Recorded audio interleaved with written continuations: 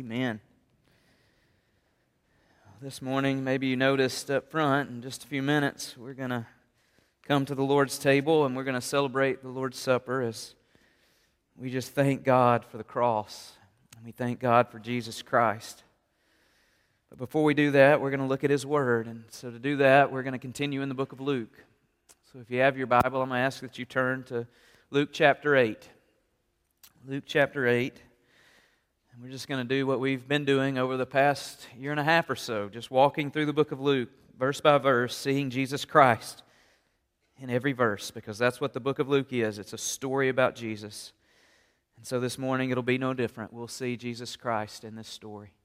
And I've loved studying Luke because as we've done this the past year or so, it seems like every time I have a need, I find it in the verses that we read that week. And that's how God works in our life through His Word. It's live and it's active. That's what it says. And He uses it to bless His children. This morning we'll look there in Luke 8. A few years ago, before we moved here, we lived down on the coast in southeast Georgia. And one of the things I used to like to do, I don't get to do it anymore because of my knees, but I used to like to run a lot. And when I would run, I would usually run at night. We would put the girls down to bed, and then I would usually go out and run. And the reason I would do that is because I like to be outside, especially at night, because I like to be under the stars. For whatever reason, when I'm outside under the stars, I feel closer to God at that moment than any other time in my life. And I can remember one night in particular I did that. We put the girls down to bed, and I went outside, and it was a Thursday night actually, and I went out to run. And we lived on a big salt marsh, so it was out in the middle of really nowhere, and it was pitch black that night, but the stars were shining brighter than ever. And as I was running, I just looked up to the heavens, and the stars were shining down, and I was praying as I was running, and it was just glorious, and I just loved it. But I can remember as I was running, I turned, and as I turned on the road that I was running on, I was facing towards Amelia Island. We didn't live too far from Amelia Island, so I was facing Amelia Island, and as I looked at Amelia Island, I didn't see stars in the sky, I saw a thunderstorm. And it was an impressive thunderstorm, in fact. When the lightning would strike, it would flash, and it would light up the whole sky. And you would hear thunder clapping not long after the lightning would flash. And so it was almost in awe of it, so I just stopped, and I just looked at that storm, and I just watched it, and it was a beautiful thing to watch. But as I stood there watching that storm, one thing I realized, I looked up and I saw that the stars were shining down on me. But I also realized just a few miles away, the storm was raging over someone else. And that's kind of how life is, isn't it? There's some of you in this room that don't have a care in the world. But there's some of you in this room who you feel like the weight of the world is crushing you. Because maybe you're going through a storm. Maybe there's a trial, a circumstance in your life beyond your control, nothing you can do, nothing really you can hope for. So this morning as we look to God's Word, we're going to look at a storm. And most importantly, we're not going to focus on the storm, but we're going to focus on the purpose of the storm. Because if you're a child of God, every storm has a purpose. Every one. Because God, if you will allow Him, will use it in your life to make you like Jesus Christ. So this morning we're just going to read about it. Let me just set it up before we do. We've been studying a lot in Luke 8. We've been here a while, in fact. If you remember at the beginning of Luke 8, the Bible tells us that large crowds started following Jesus. This is the first time large crowds started following Him. And they were following Him because they heard about Him, and they heard about the miracles, and they heard about Him casting out demons and healing the sick, and the lame walking, and the blind seeing. They heard all this. And they wanted to be ministered to. They wanted to hear Him teach. They wanted a part of Jesus. So large crowds had gathered and they were flocking. They were coming to Jesus Christ. And the disciples were there and they were ministering alongside Jesus. And they were bringing all those hurting people to Jesus. And Jesus would touch them and He would heal them. But the disciples were right there in the middle of it. And if you've ever ministered to hurting people, you know it's difficult, especially if you care for the people and you love them. It's draining spiritually and physically and emotionally, and it will wear you out. And so the disciples have been doing this day after day, week after week, and they were tired of these crowds following. They were just worn out. So one night, about this time of year, in fact, Jesus said, "Hey, let's get in a boat and let's leave." And the disciples were glad to hear that because they wanted some rest. And they believed with all their heart they could get out on the Sea of Galilee. It was a calm night. The water was silky smooth. And they believed they could get out for a few hours on the Sea of Galilee and they could rest. But actually the opposite happened. Because the Bible here tells us that a storm came down upon the lake. And I want you to see what happened. So look there in Luke 8. And we're going to start reading in verse 22. The Bible says this. One day Jesus said to His disciples, "Let's cross to the other side of the lake." So they got into the boat and they started out. As they sailed across, Jesus settled down for a nap. But soon a fierce storm came down on the lake. The boat was filling with water and they were in real danger. The disciples went to wake Jesus up, shouting, "Master, Master, we're going to drown." When Jesus woke up, He rebuked the wind and the raging waves. Suddenly, the storm stopped. All was calm. Then He asked them, "Where is your faith?" The disciples were terrified and amazed. "Who is this man?" they asked each other. "When He gives the command, even the wind and the waves obey Him." Now, to understand this story, you've got to understand one thing in particular. You have to answer a question to understand what God wants to teach you through this text. And here's the question. Whose idea was it for the disciples to get into the boat and go to the other side of the lake? I mean, our text supplies that answer. In verse 22, it says, "One day Jesus said to His disciples, 'Let's cross to the other side of the lake.'" The text tells us that it was Jesus Christ's idea to get into the boat and go to the other side of the lake. Now, here's what you got to understand. Jesus knew about the storm that was going to come down on the lake. He knew what was going to happen to that tiny boat on the Sea of Galilee. He knew the disciples were going to be fearful for their lives. He knew that they were not going to be able to save themselves. He knew all of this, but what did He do anyway? He led them right into the storm. You see, that's what God does in our lives. He leads us into storms. But what you must understand is the storm's not sent to destroy you. The storm's not sent because God doesn't care. The storm is sent for a purpose. So this morning, I just want you to see that purpose. Just a couple of things. Number one, and you probably already know this, if you're in a storm, especially you know this, storms do one thing in particular. Storms create fear. That's what the storm did in the disciples' life. You can see that. It's implied in Luke, but in Mark's version, in Mark chapter 4, it says the exact same story that Luke tells here in Luke chapter 8. But Jesus asked in Mark chapter 4 a specific question to the disciples, not just where is your faith, but He says this before this. He says, "Why are you afraid?" Now that's a good question. Why are you afraid of this storm? Now remember the one asking this. The one asking this is a carpenter. And who is he asking? Well, the most part he's asking fishermen, professional fishermen. Most of the disciples grew up on the Sea of Galilee. They had been in storm after storm on the Sea of Galilee, especially the professionals, those that fish professionally. Several of them did that. They had been storm after storm, and they'd always just came out of the storm, no idea whatsoever. So Jesus asked, okay, this is just another storm. Why are you so afraid? Well, here's why they were afraid. And I believe the disciples were a lot more afraid of something than the storm. They were afraid of the response of Jesus Christ, or the response they thought Jesus had. Look at what the text says. Verse 23. As they sailed across, Jesus did what? He settled down for a nap. But soon a fierce storm came down on the lake. The boat was filling with water. They were in danger. And the disciples went and woke Him up shouting, "Master, Master, we're going to drown." But that's not the only question they asked Him. In Mark 4, when they came and they shouted to Him, they said, "Pastor, don't you care that we're going to drown?" The disciples woke Jesus up and asked Him the question that we've all asked a million times in a million ways. Jesus, don't you care? Don't you care that my child's sick? Don't you care that my marriage is falling apart? Don't you care that all my friends have left me? Don't you care that I've lost my job? Lord, don't you care? And to the disciples, it seemed like Jesus Christ didn't care. Why? Because He was asleep when they were going through the storm. We've all felt that way. Because in the middle of the storm, we don't feel Jesus. We don't see Jesus. We don't hear Jesus. All we can think about is what is surrounding us and the circumstances and the pain and the heartache. But here's the truth of this text. Jesus Christ was in the boat the whole time. He never left the boat. He never left the disciples' side. They just perceived that He did. But He was there. And just like He knew every wave that hit that boat, He knew it was every wave that's crashing down over your life right now. And not only does He know, but He cares because He's always there. Listen to this promise of Scripture. In Isaiah 41, this is what God says. He says, "Don't be afraid, for I am with you. Don't be discouraged, for I am your God. I will strengthen you, and I will help you, and I will hold you up with my victorious right hand." Jesus Christ is saying this morning that I am with you.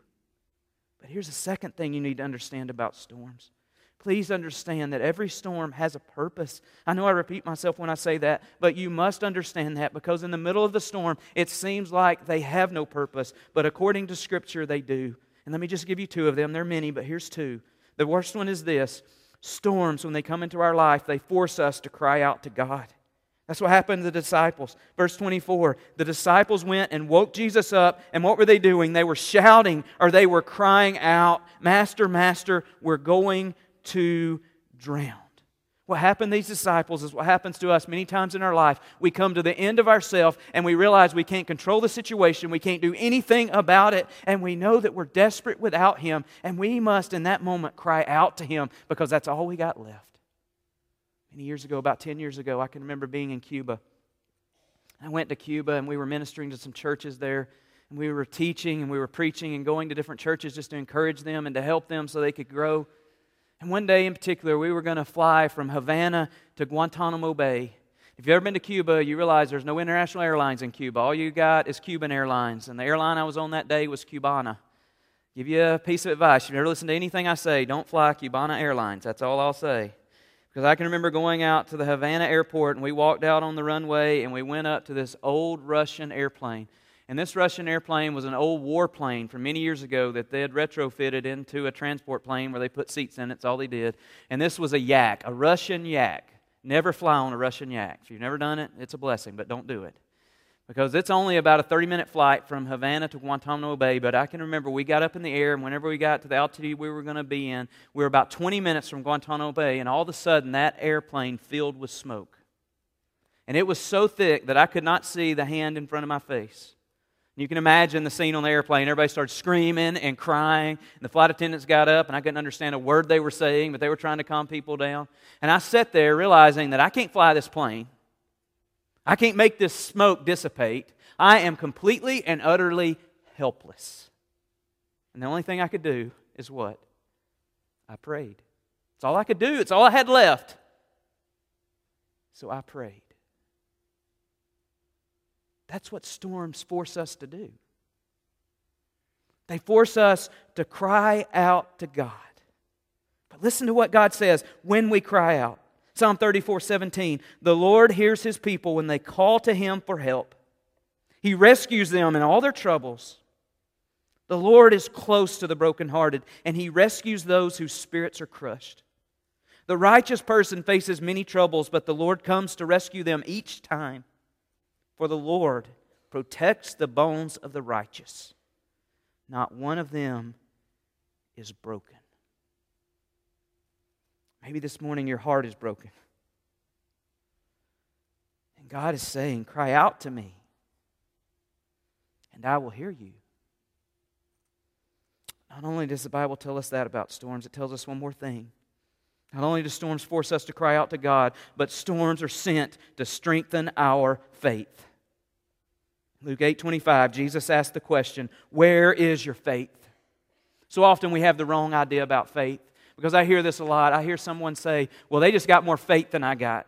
Or, boy, their faith is strong. And it's the implication that God dwells out faith. He gives it some people more than He gives to others. That's not the way faith works. If you are a child of God through Jesus Christ, you got the same amount of faith everybody else got. We all get the same amount. But here's the truth about faith. Faith is like a muscle. And what happens to a muscle if you exercise that muscle and you strengthen it? It gets stronger and it gets bigger, right? What happens if you don't exercise that muscle? It shrinks and it goes into atrophy, and you can't even use those muscles anymore. So how does our faith strengthen? Well, unfortunately, through storms. If you have no storms in your life, I can guarantee you have little faith. It's just the reality of Scripture. Because God sends faith to strengthen us. There is no shortcuts to spiritual growth. And storms are not a detour. They're there to strengthen you. And God sends them to make you more like Jesus Christ. Listen to what Peter says in 1 Peter 1:7. He says, these trials, circumstances, hardships, these trials will show that your faith is genuine. It is being tested as fire tests and purifies gold. Though your faith is far more precious than mere gold. So when your faith remains strong through many trials, it will bring you much praise and glory and honor on the day when Christ Jesus is revealed to the whole world. The most important part of that text there in 1 Peter 1:7 is not that we're going to have trials because we know it, Jesus promises it, but it's that will show. These trials will show that. That will show that tells us that our trials have a purpose. You need to circle that. You need to understand it. And the purpose of our trials is to prove that our faith is genuine and to strengthen our faith. Anybody can come into this room on a Sunday morning and they can put on nice clothes and put on a smile and they can say spiritual things. And when someone asks them if they're okay, they can say, yes, I'm okay, I'm great. But that doesn't prove your faith. When your faith is proved is when you're going in the midst of a trial, when the weight of the world is crashing down upon you. But when that trial proves your faith is genuine, your family and your loved ones and the world, they see that. The world out there, they're watching what happens to us when our faith is shaken. When things are happening to us that we can't endure, but yet we stand firm. They may not understand what we believe, but they see our faith and they want that because they want to know God. And what proves our faith is when we stand strong in trials. Now, some people teach the exact opposite of it, but listen to me. It is not truth, it is heresy. Some people teach, oh, well, if you have enough faith, you can avoid trials. That is malarkey. Because listen to me, according to this text, according to Scripture, it is through the trials that your faith is strengthened. It's not that you have enough faith to manipulate God to keep you from the trials. God sends the trials for a purpose. Again, I ask the question, who led the disciples into the storm? Whose idea was it? It was Jesus Christ. He led them into the midst of the storm. And He will lead you into the midst of the storm. But it's not to harm you. It's not to break you. It's to make you more like Him. Storms strengthen our faith. But one last thing that I love about this text, that is this: Jesus Christ still speaks to storms. Not only does He speak to storms, when He speaks, storms listen. Look at verse 24. When Jesus woke up, He rebuked the wind and the raging waves. Suddenly the storm stopped and all was calm. Mark 4 says it like this: when Jesus woke up, He rebuked the wind and said to the waves, "Hush, be still." Suddenly, the wind stopped and there was a great calm. The most important word in both of those texts is suddenly. When Jesus Christ spoke, guess what happened? The storm stopped. It wasn't a few minutes later, wasn't an hour later, wasn't when the cloud passed. When He spoke to the storm, it stopped and all was calm. The only thing you could hear that night on the Sea of Galilee was the heartbeat of the disciples. Because Jesus spoke, because He's still Lord of the storm. And not only is He Lord of the storm, He is Lord of your life. And no matter what you're going through, no matter how broken you feel, when you cry out to God, He still speaks to the storm. How do we cry out? Well, the Bible tells us that we do it through prayer. One of the greatest verses in Scripture about prayer is in Philippians 4. In Philippians 4:6, Paul says this. He says, don't be anxious or don't worry about anything. Instead, pray about everything. Tell God what you need. Thank Him for all that He has done. And then verse 7 says, then you will experience God's peace, which exceeds anything we can understand. His peace will guard your heart and your mind as you live in Christ Jesus. Cry out to God. Then you will experience peace. Many of you, if you know anything about history, know the date, April 15th, 1912. That date was a Monday night. And that Monday night, the Titanic sank. Now, I understand the Titanic didn't sink because of a storm. It sank because of an iceberg. But before its maiden voyage, the Titanic was labeled the unsinkable ship. In fact, when passengers were boarding the ship, one crew member said to one of the passengers, "Even God himself couldn't sink this ship." Well, we know what happened. The ship sank. And that night, over 1,500 people lost their lives because there weren't enough lifeboats on the unsinkable ship. Most people know that story. They just don't know what happened after the story. The Titanic was built in Belfast, Northern Ireland. Many of the people who were crew members on that boat for its maiden voyage lived in Belfast. In fact, there were 16 engineers who all went to one church there in Belfast. It was the First Presbyterian Church. After that Monday night, the next Sunday morning when they gathered for worship, their pastor, his name was Andrew Smith, he preached on this text in Luke chapter 8. He preached about the storm. At the very end of his sermon, this is what he said. He said, "There's only one vessel in all of history that was truly unsinkable. It was that little boat occupied by the sleeping Savior on the Sea of Galilee." Then he said this. He said, "And only the hearts that can weather the storms of life are the heart with Jesus Christ inside." One final point, and it is this. If Jesus Christ is in your boat, you're going to make it to the other side. That's what he said. He said, "Hey, let's get in the boat and go to the other side." Guess what happened after the storm? They made it to the other side of the Sea of Galilee. Because if he's in your boat, you're going to make it. Now, I can't promise you that your storm's going to go and be quick. I can't promise you the intensity of the storm. I can't tell you that it's going to be easy. But I can promise you this. If Jesus is in your boat, He promises that He will never leave your boat. He says in Isaiah 41, "I am with you." In Deuteronomy 31, "I will never leave you nor forsake you." He repeats it in Hebrews 13, "I will never leave you nor forsake you." He promises it, but not only did He promise it, He proved it. And He proved it when He died on the cross. And when He gave His life for you, so that you could have Jesus Christ inside your heart if you would just put your faith in Him. So this morning, that's what we're going to do. We're going to come celebrate that truth of Scripture. And we're going to remember the cross and remember Jesus Christ and the work He did there. And we're going to come to the table and we're going to do what the church has done for 2,000 years. But before we come to the table, I just need to give some words of instruction.